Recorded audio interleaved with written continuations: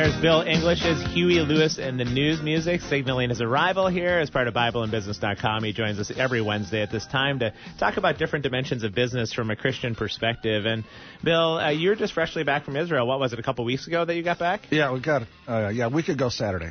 Okay, and we talked a lot about what you were sort of anticipating on your trip and what you hoped for on your trip. Were there certain things that sort of surprised you that you'd never seen, having been to the Holy Land in the past? Well, my first trip to the Holy Land, we were only in Galilee and Jerusalem. This time we spent 4 days in the wilderness, and I got to tell you, that was transformative. Have you been to the wilderness? I have, and it was a little surprising to me because it's sort of this desolate, rocky, barren place. It's not a sandy desert so much. What was your take, though, as you were walking around the wilderness? Well, we stood in the Canyon of Zin. You did? So we guess within 20 miles, give or take, where Moses struck the rock. Right. Okay. I don't know if you've been there or not. I don't remember if we were at that very place, but certainly in that neck of the woods. And two things strike you. First of all, where in the world would they get thread to make clothing? Where would they get food? Where would they grow crops? And how do 1 million people plus their livestock travel through this very narrow canyon? Yeah. Or did they travel up on the ridges right above? Right. We really don't know the answer to that. Well, and I would say that from the wilderness standpoint, it so often is symbolic in the text. I mean, it's a real wilderness in the text, but it's symbolic of our journey in the wilderness at times as people where we just don't really know how to travel. We don't know how to turn. This is part of life at times, isn't it, in terms of we don't know which direction to go. It's also part of business, I would assume, from time to time, where it's like, I don't really know what to do next. Well, when you're in the wilderness, there's nothing to distract you, and God can get all of your attention. We stood there in the heat of and it was hot. We stood there in the heat, and you begin to see why God took the Israelites out of Egypt, out of bondage, but took them into the wilderness so that he could become their God and they could become his people. I concluded from this trip that the answer to the question, what is the promise of the promised land? To my way of thinking, the promise is that he will be our God and we will be his people, and the land will support our dependency on God. And that really is a message for business people all around, isn't it? That dependency on God is really, I mean, you talk about best practices, and I'm sure there's a lot of just really practical tips in that, but I would assume that dependency on God is sort of just this assumed heartbeat if you're a Christian business person. Well, a lot of Christian business people like their businesses to be so stable and so secure that, in essence, they don't need to depend on God. I think God takes Christians that really want to grow in him, and he keeps putting them again and again in positions of being utterly dependent upon him, because that's where he wants us. Yeah. Regardless of whether we own a business or we're an employee or we're unemployed or we're in politics, doesn't matter. Regardless of our vocation, God wants us to be 100% dependent upon him. I remember one time a person prayed with Kathy and I when we were in a pretty difficult spot, and he said, you're in the enviable position of having to trust God fully. It's an incredible invitation on that. And, of course, they received manna every day in the wilderness. And yet the manna, they couldn't store it up for the future because it would rot overnight. It'd be filled with grubs and bugs and worms and everything. And what can business people learn from that, where we want to be good stewards and we want to know that we have cash moving forward in the businesses? At what point do we also learn from the manna experience? Success never endures. That's what I learned from the manna experience. Success never endures, and failure need not be fatal. Yeah. And so your success in business never endures. You always have to get up the next day and do it again. Talking with Bill English from BibleandBusiness.com. And, Bill, of course, yesterday was a pretty big day in our country in terms of midterm election cycle. And, frankly, I don't remember ever this much interest in this kind of midterm election. What are some of the initial implications you see for businesses moving forward? Obviously, the economy has been roaring along, and we've seen a lot of regulations cut for business. Do we see anything shifting right now for business people over the next couple of years? I don't, because I don't think the Democrats took enough of a majority in the House to really wield a lot of power. They're really going to have to cooperate with Republicans and vice versa. There's enough liberal Republicans and enough conservative Democrats that I think we'll see a blurring of the lines depending upon the vote. I don't think we'll see as many hardline party line votes in the next 2 years. I think if the Dems had picked up, instead of 219, if I think they picked up 229, 235, I think it'd be a different story. Yeah. But at 219, you are barely in charge. Certainly there was no mandate given out to either side yesterday. It was pretty much a stalemate in terms of what happened. Not from the House, but from the Senate. Holy smokes. It's true. They did. It sounds like by all accounts they might expand it from 51 to 54, 55 even for Republican control. And so it's interesting. The national narrative, at least from the Democratic side, has been that the 2016 election was some big mistake, that it was voter fraud, that it was Russian meddling, that this didn't represent America. But when you have the level of turnout that we had yesterday, is pretty representative where we are in terms of American division and American interest at this point. And I think that the turnout is also something that confounded the pollsters. They don't know how to manage early voting in their polling, and they don't know how to manage such large turnouts. I took all the polling with a grain of salt. Yeah, I think most of us do. It seems like we're 0 for our last 2 in terms of what all the polls are suggesting. I know down in Florida they had the Senate and the governorship both going Democratic pretty handily on some of the polls, and we see that Republicans won on both sides of it. I think Trump is growing on people, too. I think he was not. I have found him to be personally repugnant, even though I like most of his decisions. But he is growing on people, and I think he is solidifying his base within the Republican Party. There was a lot of people who pulled the Trump lever, but they held their nose when they did it in 2016. I don't think there'll be as many in 2020. It's fascinating to watch. We're talking with Bill English of BibleandBusiness.com. And, Bill, I see that obviously the stock market can tend to signal a little bit their thoughts in terms of what happens in an election cycle. It's really early for that. We see that the market futures are up about 170, 200 points this morning. I did notice, however, that under Trump's policy guidance that the Asian markets are down substantially this year, 10, 20, 30% in some places in Asia. We see the European markets are down double digits as well this year, and yet the United States, in what has been more of a global kind of crash or correction, the United States has held pretty steady. Is that attributable to some of the economic policies under Trump? I think it's attributable basically to him putting America first for a change instead of putting the world economy first for a change.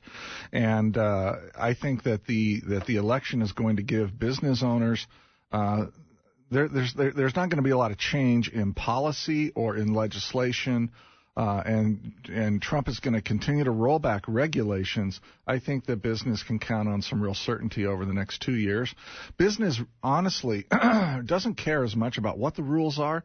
They just want to know what they are, and then they don't want them to change so they can adjust their models and make money within the environment that they find themselves. Yeah. I don't think that environment changes that much over the next 2 years. So as you're out with business people, and we've seen a pretty significant rollback in regulations over the past couple of years, and we see a really significant tax cut for businesses in place, what are you hearing in terms of people saying in the business world, this is favorable, not favorable, really helpful? What are some of the initial results of all of this? A lot of business owners are doing pretty well. Frankly, at Platinum, we're starting to suggest that they may want to sell now. If you're a business owner, let's say you got a $10 million business, you're throwing off $1.5 million a year of net profit, let's just say, and you're 62, probably a good time for you to sell because the election coming up will introduce uncertainty in 2020, and probably your next best time to sell will be in 2021 or 2022. We think unless you want to wait another 4 or 5 years, now's a good time to sell. Also, we all know that based on the cycles, the recessions are going to come. We are 9 years out from the last recession. They happen every 7 to 10 years. Doesn't matter who's in power. Doesn't matter who the president is. This is a good time to sell your business. Talking with Bill English here on BibleandBusiness.com. And, Bill, we'll take a break. When we come back, I know one of the things that you referenced that didn't really seem to come up very much in this election cycle is the level of our national debt and what we can see in that moving forward. I would love for you to help us understand the implications of having this kind of debt level and if there's anything that can be done to begin to reduce it. So we'll talk about that next with Bill English on Faith Radio Mornings.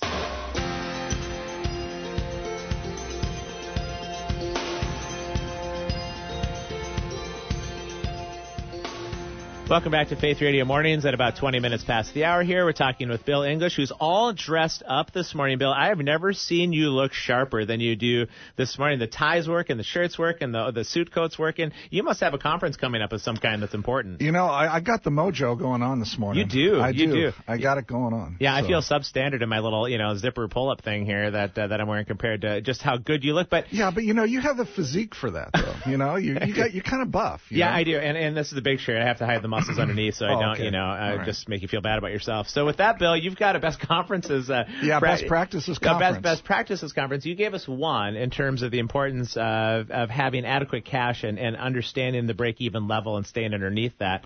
Do you have what would be some of what your guest speakers are going to be addressing, or some of their ideas that are going to be really important? By the way, the conference is next Wednesday, November 14th. You still have places where people can sign up? Yes, we do. We have about 20 spots left. Okay, so not many left at this point. At all. Okay.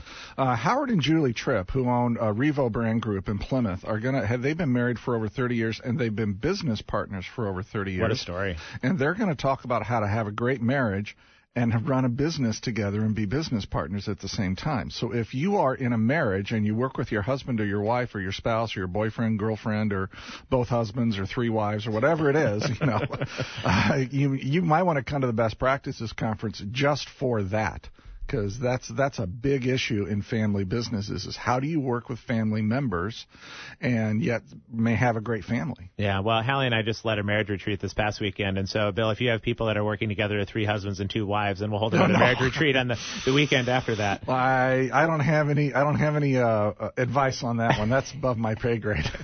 So we were talking a little bit before the break about the implications of the national debt, which really, on both sides of the aisle, it just doesn't seem to get addressed. And Bill, these numbers, when I see them, they make absolutely no sense to me. I can't process how big the debt is, how we get there, and more importantly, how we would ever get out of the debt. And also, too, what's the big deal about having that kind of debt? So kind of talk us through what you see in this national debt issue. Yeah, the article I wrote I published it both on LinkedIn and at Bible and Business. It's called The Burning Dog No One Talked About in the 2016 Midterm Elections. Yeah. And the phrase that we use at Platinum is, you don't pet a burning dog. You put the fire out and help the dog heal. That's what you do. You don't go along up to a dog that's on fire and say, oh, it's okay, it'll feel better. Our debt is at $21.6 trillion on a national level. Total credit card debt is over $1 trillion. Student loan debt, $1.5 trillion. Unfunded state pension plan debt is in excess of $6 trillion. Unfunded future federal mandates is over $127 trillion. Home mortgage debt, and the list goes on and on, right? Yeah. We are heavily in debt in this country. There's an economic law that maybe you've heard about. I don't know. It's called, if you spend more than what you have over a sustained period of time, you're going to go bankrupt. Yeah. Okay? Yep. And governments can't disobey that law. We have been spending our children's and our grandchildren's and our great-grandchildren's wealth on ourselves. And I don't care how noble the cause is, that's the reality. So how does this all come back to roost, Bill? I mean, is there a way to eliminate this kind of debt? And is my understanding correct that maybe it was under the Clinton administration was the last time we saw a federal surplus in the debt? I mean, how do we get back to where we were? Yeah, about halfway through Clinton's 8 years, we had a $5 trillion surplus, and we have $5 trillion in debt. We could have paid off all of our debt. And then purposed to not go into debt again. But instead, the Republicans wanted to send the money back because people have been overtaxed in their minds, and the Democrats wanted to implement new spending programs that would go on spending in perpetuity. Both, they split the difference on that, and both got some of what they wanted, which was the wrong thing for both parties to do. Look, this debt is going to kill us. The way you get out of it is real simple. You raise taxes and cut spending. You create surpluses at the government layer, and the government starts to pay back its debt. It's no different than a business turnaround. If you have a business that's losing money, what do? You cut expenses and you increase revenues. This is not rocket science. But I promise you there's no political will in either the Republican or the Democrat or the Libertarian Party to do this. There's no will at the grassroots level in America to do this.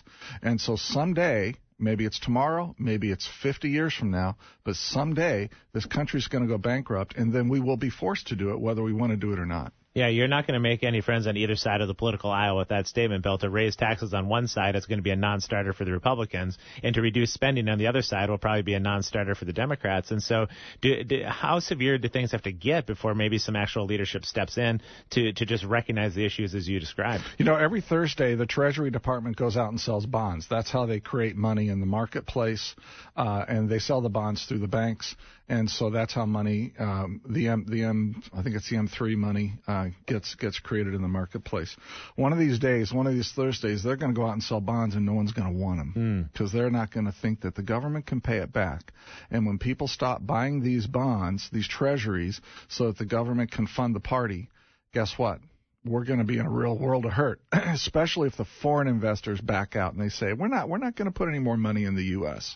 I don't know when that'll happen, but if we keep on going the way it is, it will happen. I will tell you this, Trump is a bigger spender than Obama was. Obama averaged $1 trillion of debt every year that he signed into legislation. Trump is on a trajectory to do more than $1 trillion a year of debt.